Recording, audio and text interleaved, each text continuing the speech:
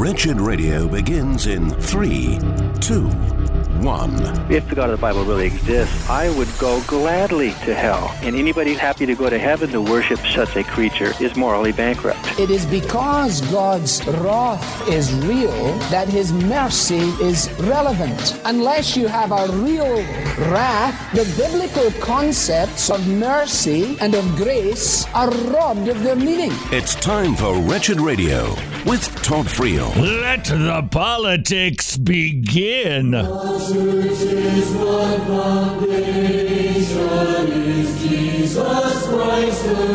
This is Wretched Radio.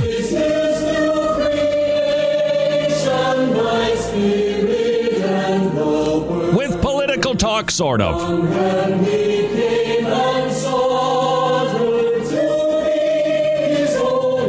50-50 chance you'll like this.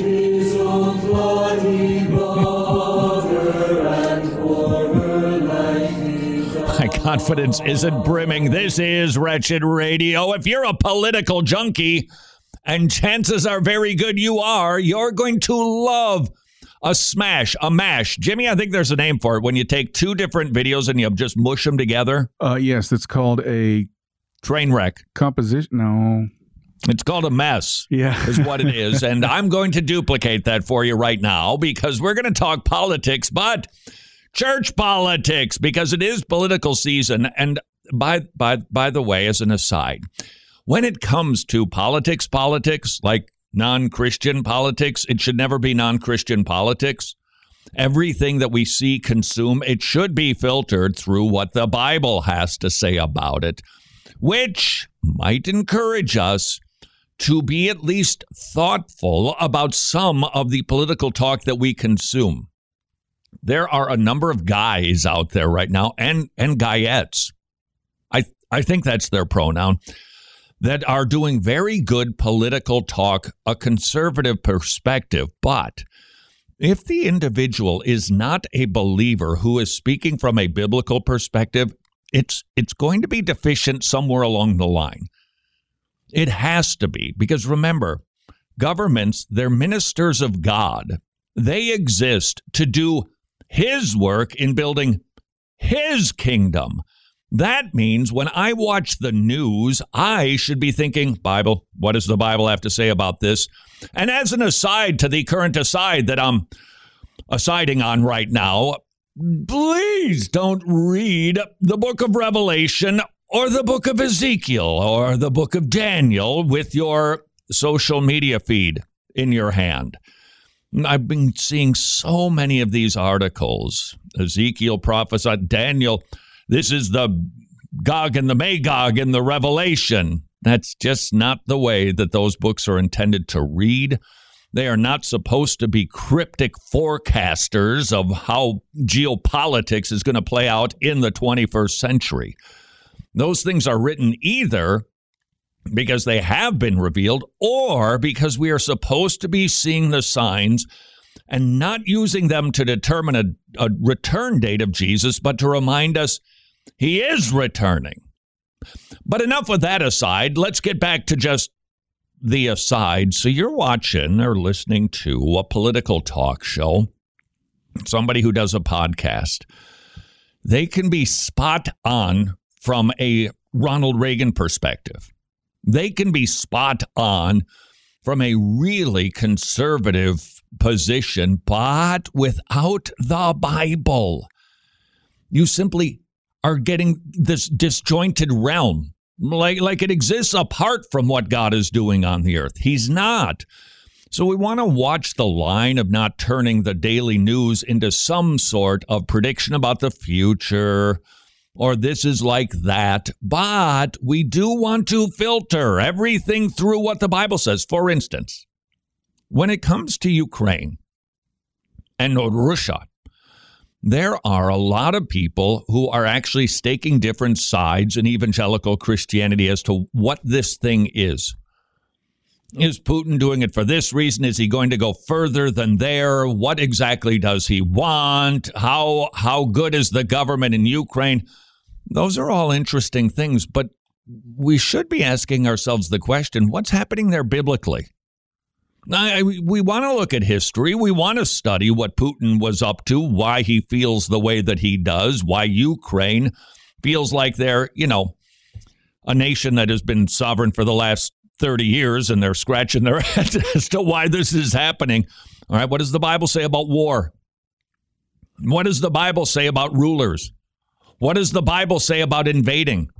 What does the Bible say about indiscriminately killing people? Those are the perspectives that have not been discussed, in my opinion, much, or at least considered. And there can be times when you see a story and it's like, I got nothing. The Bible doesn't tell me anything. I got nothing here. But there are times that it should. Case in point, I enjoy Ben Shapiro. I guess I can't say as much as you do, but whenever I see him, he is a brilliant fellow. And this was a bit of a disappointment. This was sent to me at idea@wretched.org because many of us just, it'd be so great if Ben Shapiro got saved. What a tool he could be for building God's kingdom. And I can still consume Ben Shapiro, no doubt about that. I'm not telling you to boycott him. But remember, his religious perspective is not going to bring you world events, social events, from a Christian perspective. From a Jewish point of view, where we don't believe in the divinity of Christ, I think that there you can make an argument that the Gospels, which were written, he was just a prophet. Significant? No. We don't even believe he was a prophet. What do you think he was? What do you guys think? What do I think he was historically? I think he was a Jew who tried to lead a revolt against the Romans and got killed for his trouble. Just like Okay, that's obviously a little deficient. Oh, does this suddenly mean Ben Shapiro should be shunned? Not saying that. I'm just saying this is what the man believes about God, about Jesus Christ. It has to have something of an impact on what he speaks about. Other Jews at that time who were crucified for trying to lead revolts against the Roman and got killed for their trouble. So, all right, there's just nothing in the Bible that even hints that Jesus was leading a revolt. You can go back and smash that into history if you'd like to, but clearly he wasn't leading a revolt. There was one ear that was lost, and he restored it because he wasn't leading a revolt. It would be contrary to everything that he taught.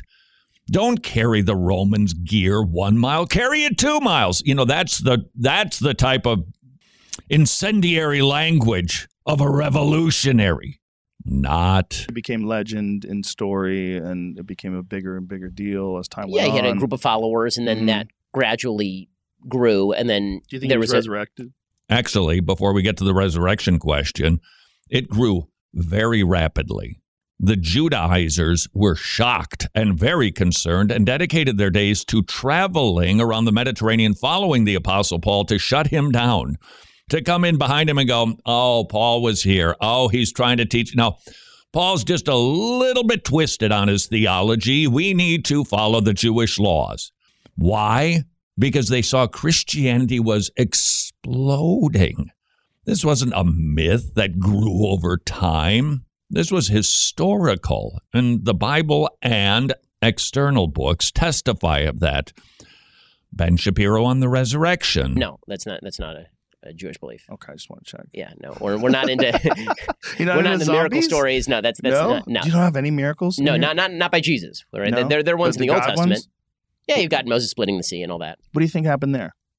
What do I think happened there? Yeah. Well, I'll go with the Maimonidean explanation that there was everybody goes with Maimonides. He is the call-to rabbi from the 12th century who tried to somewhat contemporize Judaism. And he, honestly, he's looked to like the Apostle Paul. It says in the Bible there was a strong east wind. So there's a naturalistic explanation for a physical phenomenon.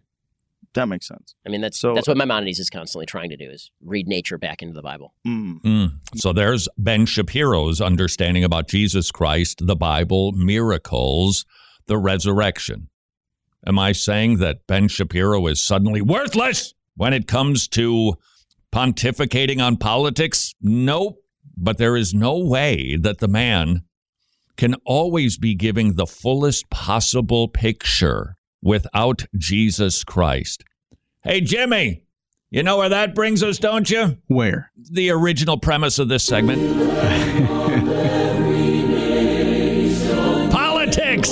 and the church. Because, wow, it's political season. Southern Baptists, they're going to be meeting in June in Anaheim. And right now, I don't mean this pejoratively, but the jockeying has begun as far as who is going to be the new president of the SBC. Ed Litton, he read something that said that the president should actually retire after a year. So that's what he said. He's not going to be running for a second term, which apparently is not Southern Baptist tradition. So it was a bit of a shock to folks, although not totally, because of the number of issues that have surrounded Pastor Ed Litton. He's not running. There's a pastor in Florida who has already thrown his hat in the ring. We'll see what he's all about. He did talk a lot in his announcement about dealing with the sexual abuse inside of the SBC. He didn't mention anything about CRT. We'll see what that means as we learn more about that political candidate in the SBC. And yet, there's another person who's being talked about as president of the SBC. Who is that person? Next on Wretched Radio. So there you are on your Googler machine trying to find a restaurant. What do you look for? Ratings and reviews. If it gets lots of stars, positive reviews, chances are pretty good you're going to go there. Question, would you be inclined to go to a restaurant that had a 98% approval rating and rave reviews? I suspect you would. Medi-Share, affordable biblical health sharing, has a 98% approval rating. 400,000 members strong, sharing one another's health care bills, saving billions of dollars over the years, saving families on average $500 a month. And 98% of the members of Medi-Share give it a hearty thumbs up. I encourage you to call them and see if Medi-Share is right for you and your family. 1-844-34-BIBLE. 1-844-34-BIBLE for Medi-Share. Hey, thank you for listening to Wretched Radio today. Have you been getting the monthly Wretched newsletters into your email? If you haven't, you should feel slighted and left out because you're really missing out. You're missing messages that are thorough and in-depth and cover a wide range of theological issues Christians are facing. You're missing updates on all the new things going on at Wretched. Updates on resource release dates, updates on upcoming sales in the Wretched store, and the most important update of all, Todd's haircut and beard trim schedule. And you're missing out on it all if you're not subscribed. But it's simple to rectify this huge mistake in your life. Just head over to wretched.org/newsletter and get all signed up. Oh, and I forgot to mention, as a subscriber to the Wretched Monthly Newsletter, you're eligible to win free stuff. We give resources away every day here at Wretched Radio to our newsletter subscribers. So don't miss the free stuff. Wretched.org/newsletter. That's wretched.org/newsletter. Wretched. Amazing grace, amazing gospel. Hey, Tomorrow Club supporter, this message from Paul Marty, the director of the Tomorrow Clubs, is just for you. You know, it's been more than 25 years now since my wife Cindy first brought leaders and kids together for the very first Tomorrow Club. Hundreds of thousands of lives have been touched. We're grateful for all the ways you help kids in forsaken places learn to follow Jesus. Thank you for your support of the Tomorrow Club's $30 a month Disciples 30 Kids in Eastern Europe and now in Africa, where Tomorrow Clubs anticipates they could be opening up 100 new clubs in a year. Would you please consider becoming a Tomorrow Club supporter? Kids clubs that meet in forsaken places. They get loved on, they hear the gospel, they memorize Bible verses, and they're getting saved. To support your own Tomorrow Club, please visit tomorrowclubs.org/wretched. Books of the Bible. The Apostle Peter wrote to the elect exiles who were facing persecution for the sake of Christ. Peter exhorted them to trust God and to continue living godly lives. He reminds them of their hope in Christ and their high calling. When you want to learn joyful obedience, no matter what your circumstances, look to 1 Peter. This is Wretched Radio with Todd Friel. As promised.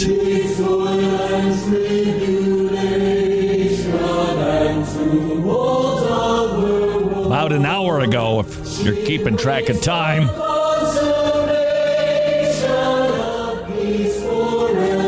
This is Wretched Radio.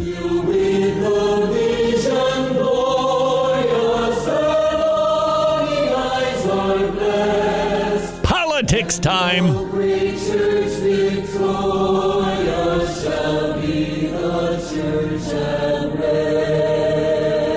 But speaking of Ben Shapiro, I'm just kidding. Let's get to a political high season inside of evangelical Christianity. Why? Because it's convention season, and there's all kinds of reports, all kinds of behind-the-scenes activity that have pretty big implications for the church.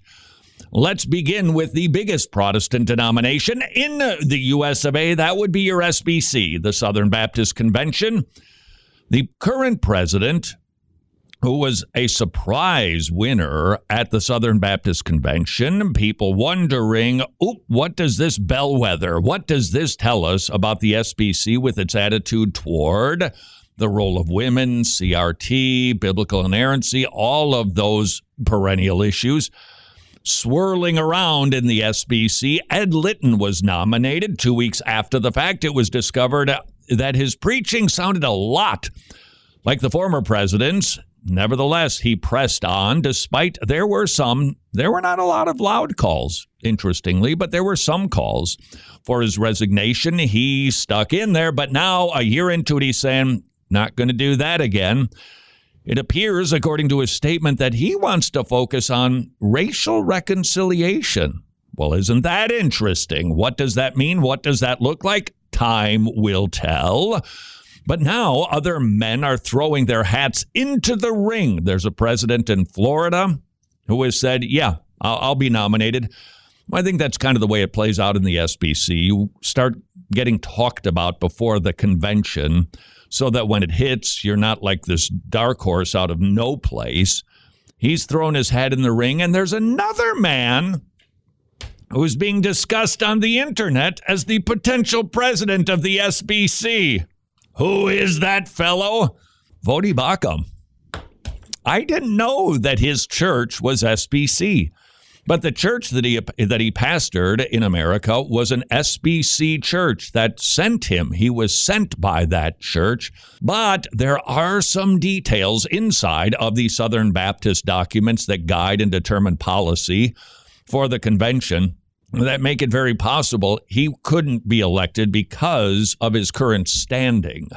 We'll dive into those details, but here's my suspicion on the dealie, Bob.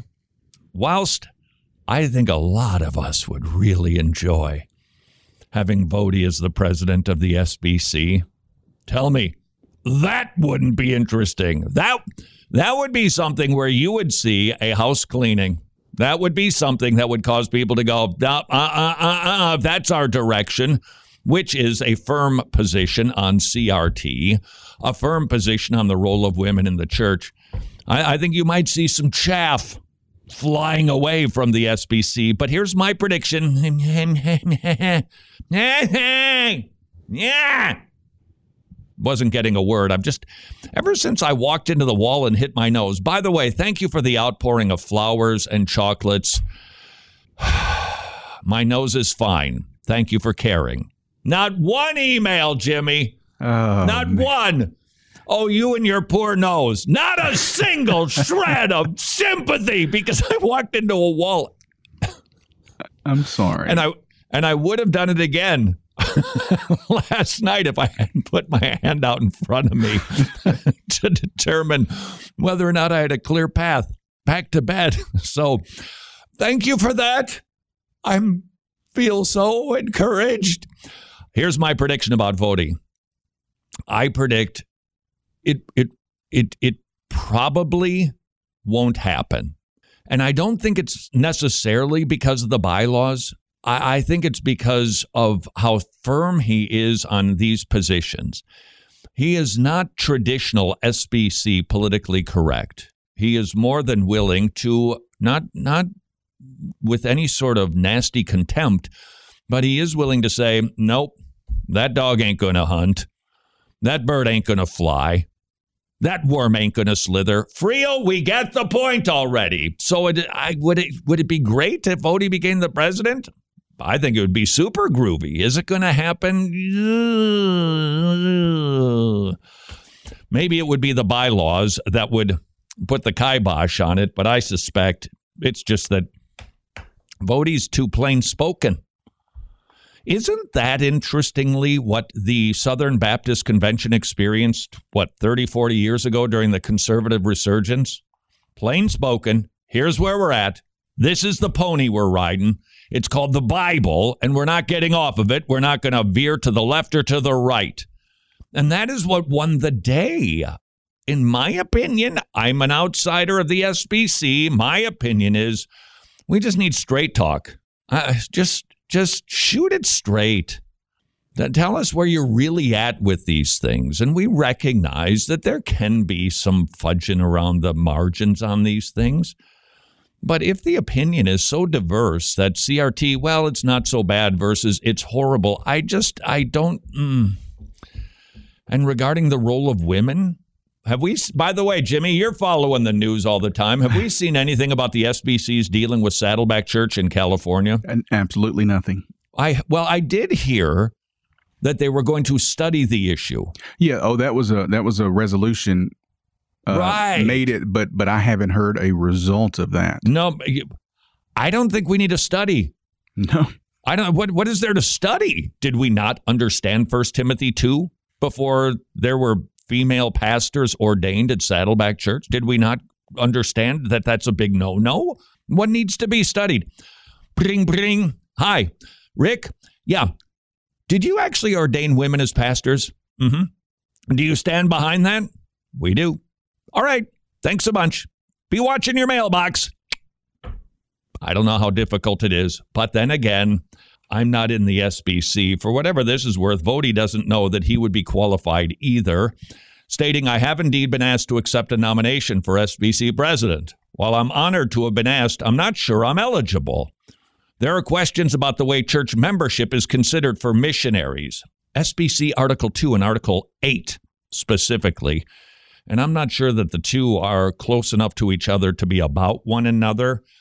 But I'm not an SBC lawyer, so I can't tell you exactly what these things mean. But Article 8 of SBC's Constitution requires all officers of the SBC must be members of Baptist churches cooperating with his convention. So here's how I understand it. Vody was sent by his SBC church, but because he wanted to be a member of a sound local church, where he is right now in Africa, he's no longer a member of the SBC. Therefore, because he wanted local church membership, he doesn't think that he's going to be qualified. We'll let the SBC lawyers deal with that. My sending church, the church that he planted, has always practiced regenerate resident church membership. In other words, you can't be a cowboy Christian. Even if you're a missionary, you've got to be a member of a local church, even if it's the church that you're planting. We've always believed that missionaries sent to the field needed to join local churches in order to be shepherded properly. Amen. And Vody, in the context of, I think Christian Post contacted him to talk about the internet rumors that were swirling, which he confirmed. There's been talk about nominating Vody. He stated there's a big problem out in the missions field that you've got a lot of missionaries out there, and they are not under the authority of a local church. They can be back in the States, but it's not local, and that puts them in danger. And so Vody is concluding, the way I read it, I don't think it's going to happen. Whether it's the bylaws or not, I think it is this that's going to keep Vody from being the grand poobah of the SBC.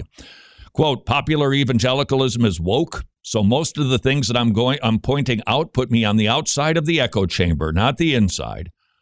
I'm not going to be invited to Cru or InterVarsity or the Gospel Coalition, or I could run down the list. I'm not going to be invited to any of those things that are the premier places in evangelicalism. Forget the SBC, the PCA, the Southern Baptist Seminary. couldn't hire me today because of all of these ideas. They would be completely pilloried if they hired me. So far from writing from an echo chamber, I'm actually speaking out and putting myself outside the echo chamber. Who will be the next president of the SBC? I don't know. I do know it's not going to be Ed Litton, and I suspect it won't be Vodi Bakum, although, come on, tell me, if that happened, first, just watching it on the floor, that's popcorn worthy. I just sit there and watch it happen because it would be so revealing. We want the SBC to be strong, but we want it to be biblical. It's political season. The SBC convention, that's the big one to watch for my money. Let's be praying for the SBC that, okay, if they don't nominate Vodi, a Vodi-like person, this is Wretched Radio.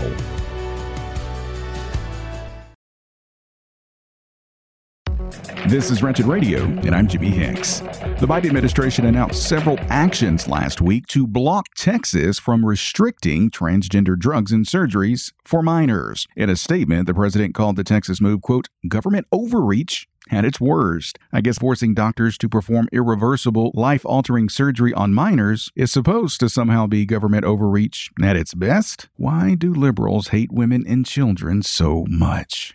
And speaking of hating women and children, the state Senate in Oregon voted last week to force insurance companies in the state to pay for abortion claims permanently. And the bill also includes language to use taxpayer funds in some cases. Opponents of the bill say it was rushed through a short session without much dialogue or debate, which is a process that should, quite frankly, frighten us. Last year in the UK, a doctor was banned from providing emergency abortion pill rescue therapy to women who changed their minds on murdering their babies. Dr. Dermot Kearney appealed the decision with the support of the Christian Legal Center, and now the GMC, that's the UK General Medical Council, has dropped their investigation into the doctor, concluding that there was no evidence of wrongdoing. I guess saving the life of an unborn baby at the mother's request is considered possible wrongdoing, only in a depraved and wretched world. And speaking of a depraved and wretched world, new research in England published by YouGov shows that of 5,000 people polled, 55% believe that same-sex marriage is, quote, right. And of those under 50, a whopping 72% were in favor. Oh, and another interesting note, those 5,000 people polled in the study, they were all part of the Anglican Church. Now, are many of these Anglican Christians like many American Christians, claiming to be Christian but really aren't? Well, the results of this poll would definitely indicate that, because a genuinely repentant believer will never support something the Bible so clearly calls sin. Northwest Missouri State University is a trend-setting, history-making institution of Marxism. Apparently, March is Wominks History Month. That's the first time I've ever heard that term, Wominks, and this confuses me to no end because apparently Wominks is a brand new term. If this is something that's brand new, how do we have enough history to have an entire month dedicated to its celebration? I really do try to keep up, but I just can't anymore. Oh, and speaking of new fads, Canadian Emperor Justin Trudeau, he's also a trendsetter. His new thing, environmental racism. That's right, you heard me right. What is environmental racism? Well, Trudeau really didn't give a good explanation as to what it is. So I'm guessing maybe it's because he hasn't created all the tenets of what this is. I don't know. Well, it's virtue signaling by the left to include the word racism in absolutely everything. That's really what it is. More Wretched Radio, straight ahead. I'm Jimmy Hicks.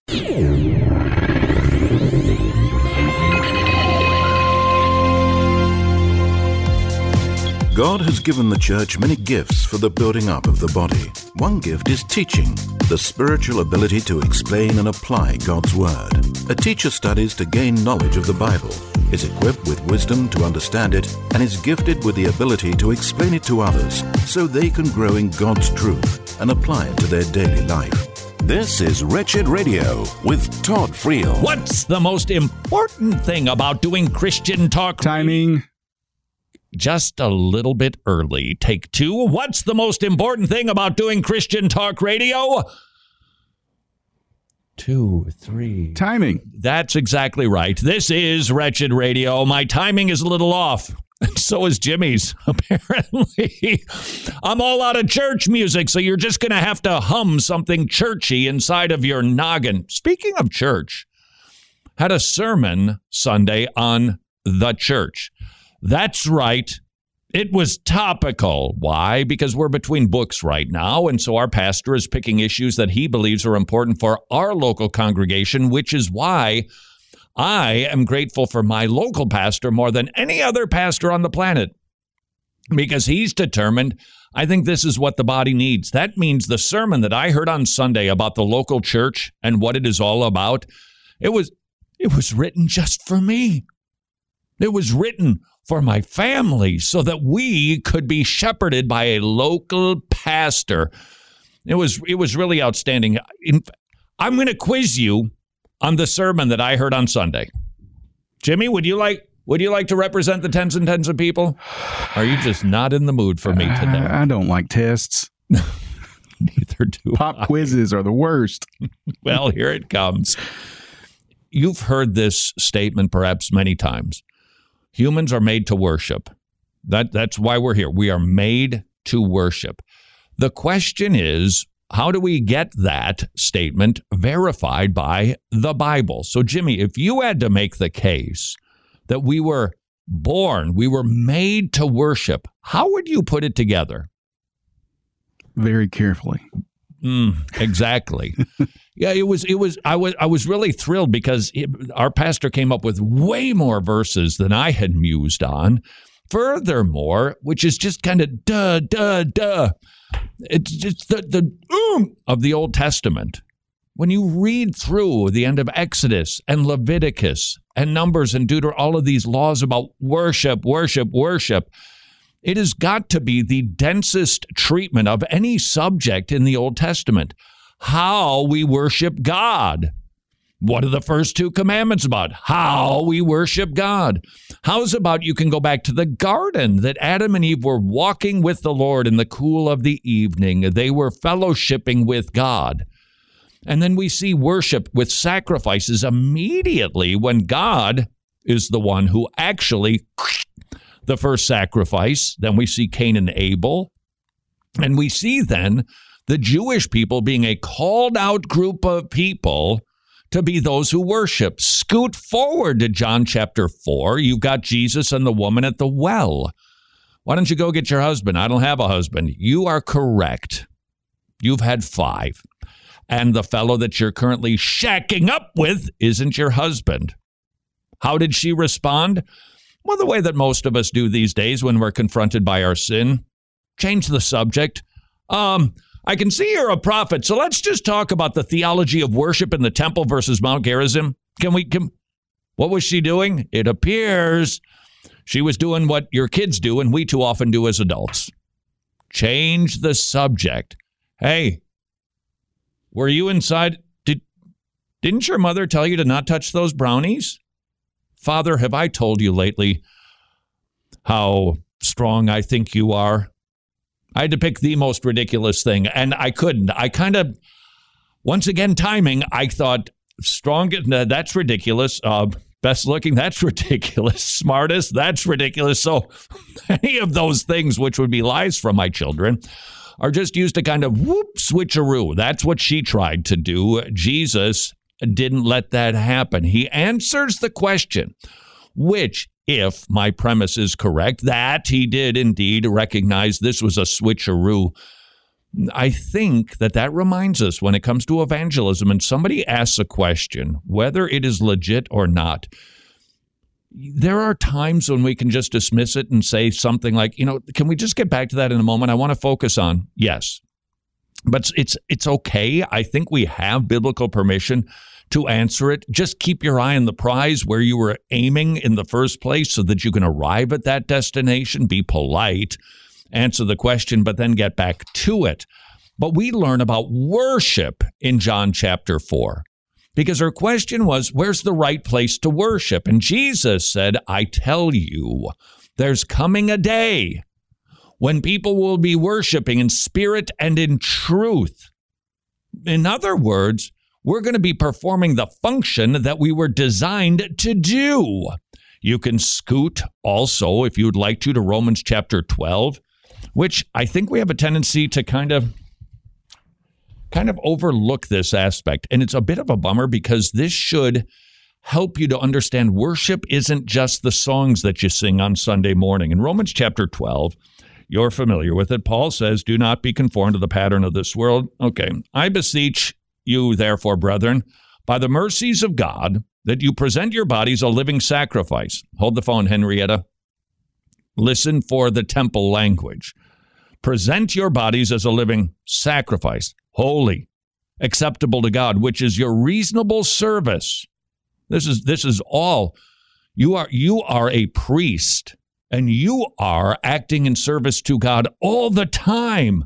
Do not be conformed to the pattern of this world. Be transformed by the renewing of your mind, that you may prove what is good and acceptable in the perfect will of God. Your reasonable service is to live for God, to worship God. And then we see gathered around the throne, every tribe, every nation, every tongue doing what? Not playing video games, worshiping God. We are made to worship. That's the sermon that I heard on Sunday. And the oomph of it was that we're to be a worshiping people. That's what we should be individually, most certainly. You get saved, it is your desire to worship God, but collectively, when we come together, Ephesians chapter 3, we are showing the mystery revealed. Remember, the mystery religions wouldn't tell you what they're all about until you join the club. Paul said, I'm going to tell you what the mystery is. God brings together Jews and Gentiles. And once again, in Ephesians chapter 3, if you read it, it's the second, Ephesians chapter 2, the second half, going into Ephesians chapter 3, you see temple language again. That you were once far away, it's an allusion to Jews and Gentiles, how they were separated. It was Jews, the inner court, then women, Jews, and then Gentiles. You were far away, but now you've been brought near. This is the mystery that is revealed. So when you and I get together for worship on Sunday, and I don't mean through your internet provider, we're doing a powerful thing. We are doing something that is a dynamic collection of those that God has called to worship Him. This might be of interest to you. I'm going to have to talk to our pastor about this. Oh, don't you worry. I tried to make a beeline right to him to correct him for all of the things I thought he should say. No, I'm sorry. That's what we're not supposed to do. He was talking about how the gates of hell will not prevail. This was interesting. He said, I think I've always had it backwards, that the gates are charging us, but they're not going to prevail. No, it's the church that is charging the gates, and the gates won't prevail. In other words, God's church and His kingdom are going to continue to grow, and hell itself cannot stop it. Hell is the one that gets run over. It doesn't run over the church, the bride of Jesus Christ. So when you get together on Sunday morning to worship, you're doing something spectacular. You are doing something that is an intense, dare I say, power of God being praised on earth with human beings that He has saved, doing the most noble form of communication that we can. Worshiping God. The animals don't sing. Instead, we do. I think the illustration my pastor gave, he actually took it from Ted Tripp, who was recently in town for a conference on parenting. And he said, just imagine going up to Alaska, and the bears are on the side of the river, and the salmon are jumping, and Big Brownie jumps into the river, snatches a salmon, big one, between his two mitts. You don't see the rest of the bears going, because they don't understand it. They don't care. It is only humans that do that. And typically, we pay to applaud people, don't you? Somebody who can sing well, play an instrument well, sporting event. You pay money so that you can recognize, that was great. That was really amazing. Why? Because you're the only one who can do it. and our worship should be directed at the right object in spirit and in truth, God, which means there's a temptation for all of us to worship wrong things, which is why so many emotional issues are worship disorders. You and I are called to worship the true and living God because we're the only ones who can. Creation glorifies God simply because it's a part of his creative hand, but we are the only ones that can bring him glory. That's what you can do individually when you're driving in your car singing, hopefully with your windows up. But collectively, as the church, you are doing something special. This is Wretched Radio. Permit me to introduce you to Brie and Salvation Dominoes Preborn style. When one person gets saved, they have that burning desire to just make him known the same way that was made known to them. And then it's just this domino effect. Brie currently volunteers at a preborn life center. How did she get saved? From a friend whose mother got saved at, you guessed it, a preborn life center. Why? Because preborn, it is indeed about saving babies' lives via $28 ultrasounds, but it is also sharing the gospel so that moms and dads get saved. And look at the domino effect. Would you please consider supporting preborn centers with as many free ultrasounds as you can?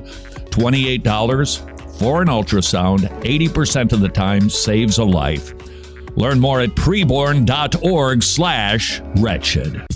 You know, there are a ton of things people partner in. Some have business partners. Some have workout partners. Everybody needs accountability partners. Then there are partners in crime, which I don't recommend. You've got marriage partners, which I do recommend. And of course, we can't forget the Wretched Gospel Partner. Our gospel partners make what we're able to do here at Wretched possible. Without you guys, there is no Wretched. You have faithfully and consistently helped Wretched reach millions of people all over the world with the gospel of our Lord Jesus Christ. And for that, we humbly thank you. And if you haven't done so, would you please prayerfully consider becoming an ongoing monthly gospel partner with Wretched? You can know that your generous gifts will be faithfully stewarded away. So would you, number one, please pray for us? And number two, would you also pray about how you could support Wretched as a monthly gospel partner? Get more details on how you can do just that right now at wretched.org/donate. That's wretched.org/donate.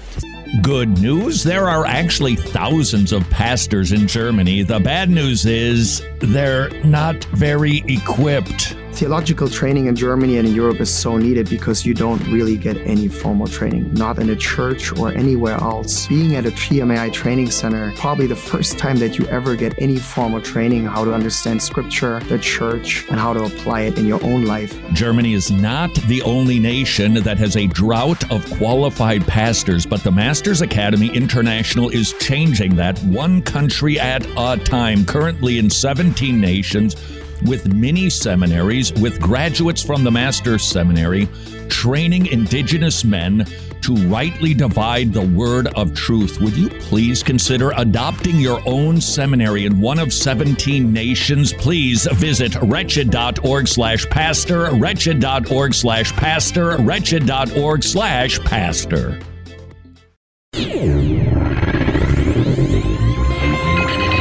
Names of God. We learn a lot about God from the names given to him in Scripture. One name is Jehovah Rohi. The Lord is my shepherd. A good shepherd protects, directs, provides, and cares for his sheep. Jesus called himself the Good Shepherd, who lays his life down for his sheep. This is Wretched Radio with Todd Friel. Borrowed heavily, but didn't plagiarize. Not like that's a big deal these days. This is Wretched Radio. Thanks, Pastor Ty, for the sermon on Sunday, which I basically just lifted. Wasn't planning on it, but it is such a great reminder that the church is a special place. It's the most beautiful place in the world. When you meet on Sunday morning, Resurrection Sunday, it is the most beautiful place on the planet. It is a dense power center because you, as a temple of the Holy Spirit, you've got God dwelling in you. You come together with a bunch of others who have God dwelling in them. Whoa. to open up your mouths, to play your instruments, to sing praises to God, even if you can't sing well. It is well-pleasing to God. There ain't nothing like the church, which brings us back to church news. There's going to be another convention some year of the Methodists. They've been trying to get together, but you know that rascally COVID business has been keeping them from getting together. So they keep pushing the conference. And because of that, there's a group of conservatives, that's what they're calling themselves, conservative Methodists, that are doing a little breakaway. They've decided we can't wait for the next conference. They've been dealing with the issue of gender, sexuality, all of that stuff that I don't know what there is to debate, frankly. But they've been debating it, which means the liberals and the progressives have been growing, gaining strength, and they are waiting for the next convention to probably do a complete takeover. In the meantime, the conservatives said, if you're pushing it to 2024, then we're going to be out of here now. We'll be cheering for that group. I hope that they are indeed conservative Methodists. I'm not one myself, but Methodists are orthodox. And we would like that denomination that you perhaps don't find a great deal of affiliation with. Doesn't matter. If it's orthodox, then we want it to be sound and strong. So to the Methodist churches that are breaking away, make sure that you break away on the role of women in the church too, because the Methodist body right now is off on that, is totally off on that. And I'm hoping that these Methodists, they actually do break away, and they are indeed genuinely conservative. It is hard for me to imagine that John Wesley would affirm women as pastors running the Methodist convention denomination. I'm not sure what they call them. I think it's just the Southern Baptists that call themselves a convention, the Methodist denomination. And by the way, speaking of COVID, Jimmy, was it on Friday, I think? Somebody asked a question about their child or a child in the church who was 4 years old. Do I remember that right? 2 years old. Right. A church asked a family to leave because the 2-year-old would not stay masked. No, yeah. 2-year-old wouldn't stay masked. What kind of a beast are they raising? That terrible twos. There it is right there. Won't keep their mask on. And somebody sent me an email and said, wait a second, not so fast, Friel. You said that the church shouldn't do that. I did, because I don't think you should, because that is putting a prerequisite to worship that isn't biblical. The point of the email, though, was, hey, what about the other people who could be compromised because of it? I'm not going to debate the science of the issue, but to me, I think there's 2 reasons I would still stand by a church shouldn't be doing that. One of the reasons would be, I think, that it is up to the people who are compromised to protect themselves. And if you're going to keep somebody from church, I think it should be the individual saying, at this moment, between me and the Lord, I'm making a decision. I don't think it's safe for me to be in church. You make that decision to protect yourself. And nobody should judge that or go, oh, you don't think that the COVID thing is in it? No, that is their conviction. We let it happen. But that is their choice to not attend because they are in a potentially compromised position. I don't think it should be the responsibility of a 2-year-old to make sure that somebody who could potentially be exposed to something that could make them sick, I just don't think that's the order of responsibility. And the second reason I would suggest, I'm waiting because the person who sent this said that they work in the scientific field. And I said, way cool. Then perhaps you could send me the scientific studies that are peer-reviewed that demonstrate the efficacy of wearing a mask in regard to COVID-19. So as soon as I get that for you, I will report it. Back to the Methodists, conservatives to launch a breakaway. They're called the Global Methodist Church.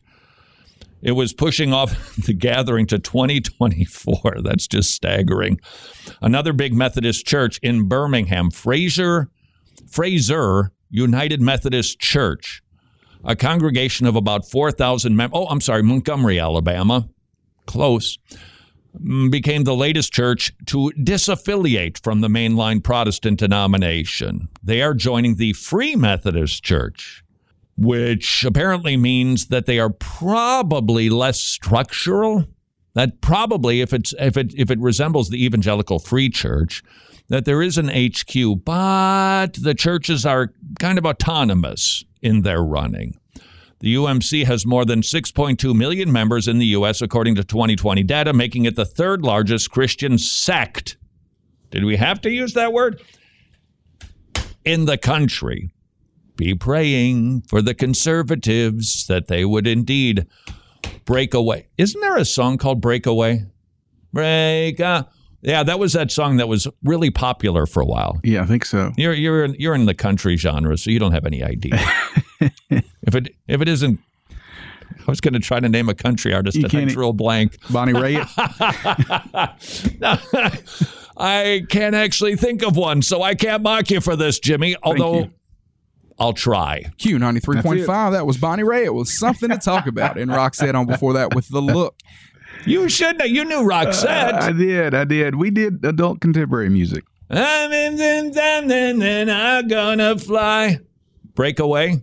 I think Al Jarreau did a song called Breaking Away. That was a movie from the 70s, if I'm not mistaken. I miss Al Jarreau. That's just me. Let's get back to church news, shall we? Specifically, the Museum of the Bible. Don't know if you're familiar with it. It's in Washington, D.C. The fellow who has funded it is the Chief Poobah. I think that's his actual title. The Chief Poobah of Hobby Lobby wanted a Bible museum. I saw the traveling museum when it was in Atlanta. It was excellent. It was just so cool. You did tours, and they took you through history. They took you through different nations. They took you through the Protestant Reformation. It was excellent. Well, now they've got an exhibit featuring the Shroud of Turin. Well, that's a bummer. Why? Even carbon dating testifies that the thing was made in like the 1200s, give or take. And it's a Roman Catholic relic. What is it doing at the Museum of the Bible? The exhibit explains the Shroud of Turin bears a faint yellowed image of a naked crucified man and is believed by millions of Christians. No, millions of Roman Catholics to be the burial cloth of Jesus of Nazareth. Wouldn't it be odd that Jesus left us one thing like that we would venerate and worship?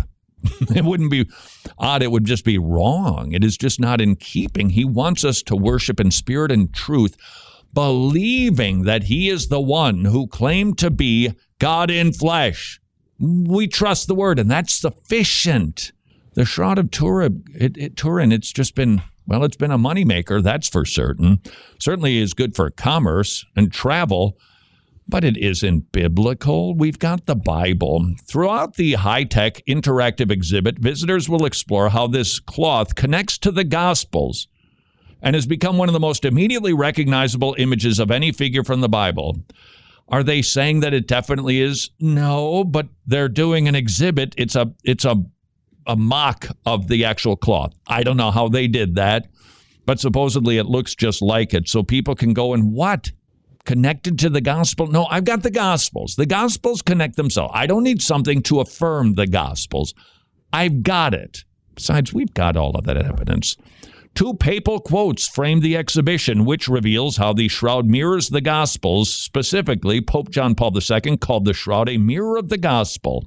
Pope Benedict, the XV1, called it an icon, suggesting it is best viewed with the eyes of faith. An icon would be something that you worship, that you venerate, that you praise. What is that doing at the Bible Museum? The answer is, I don't know.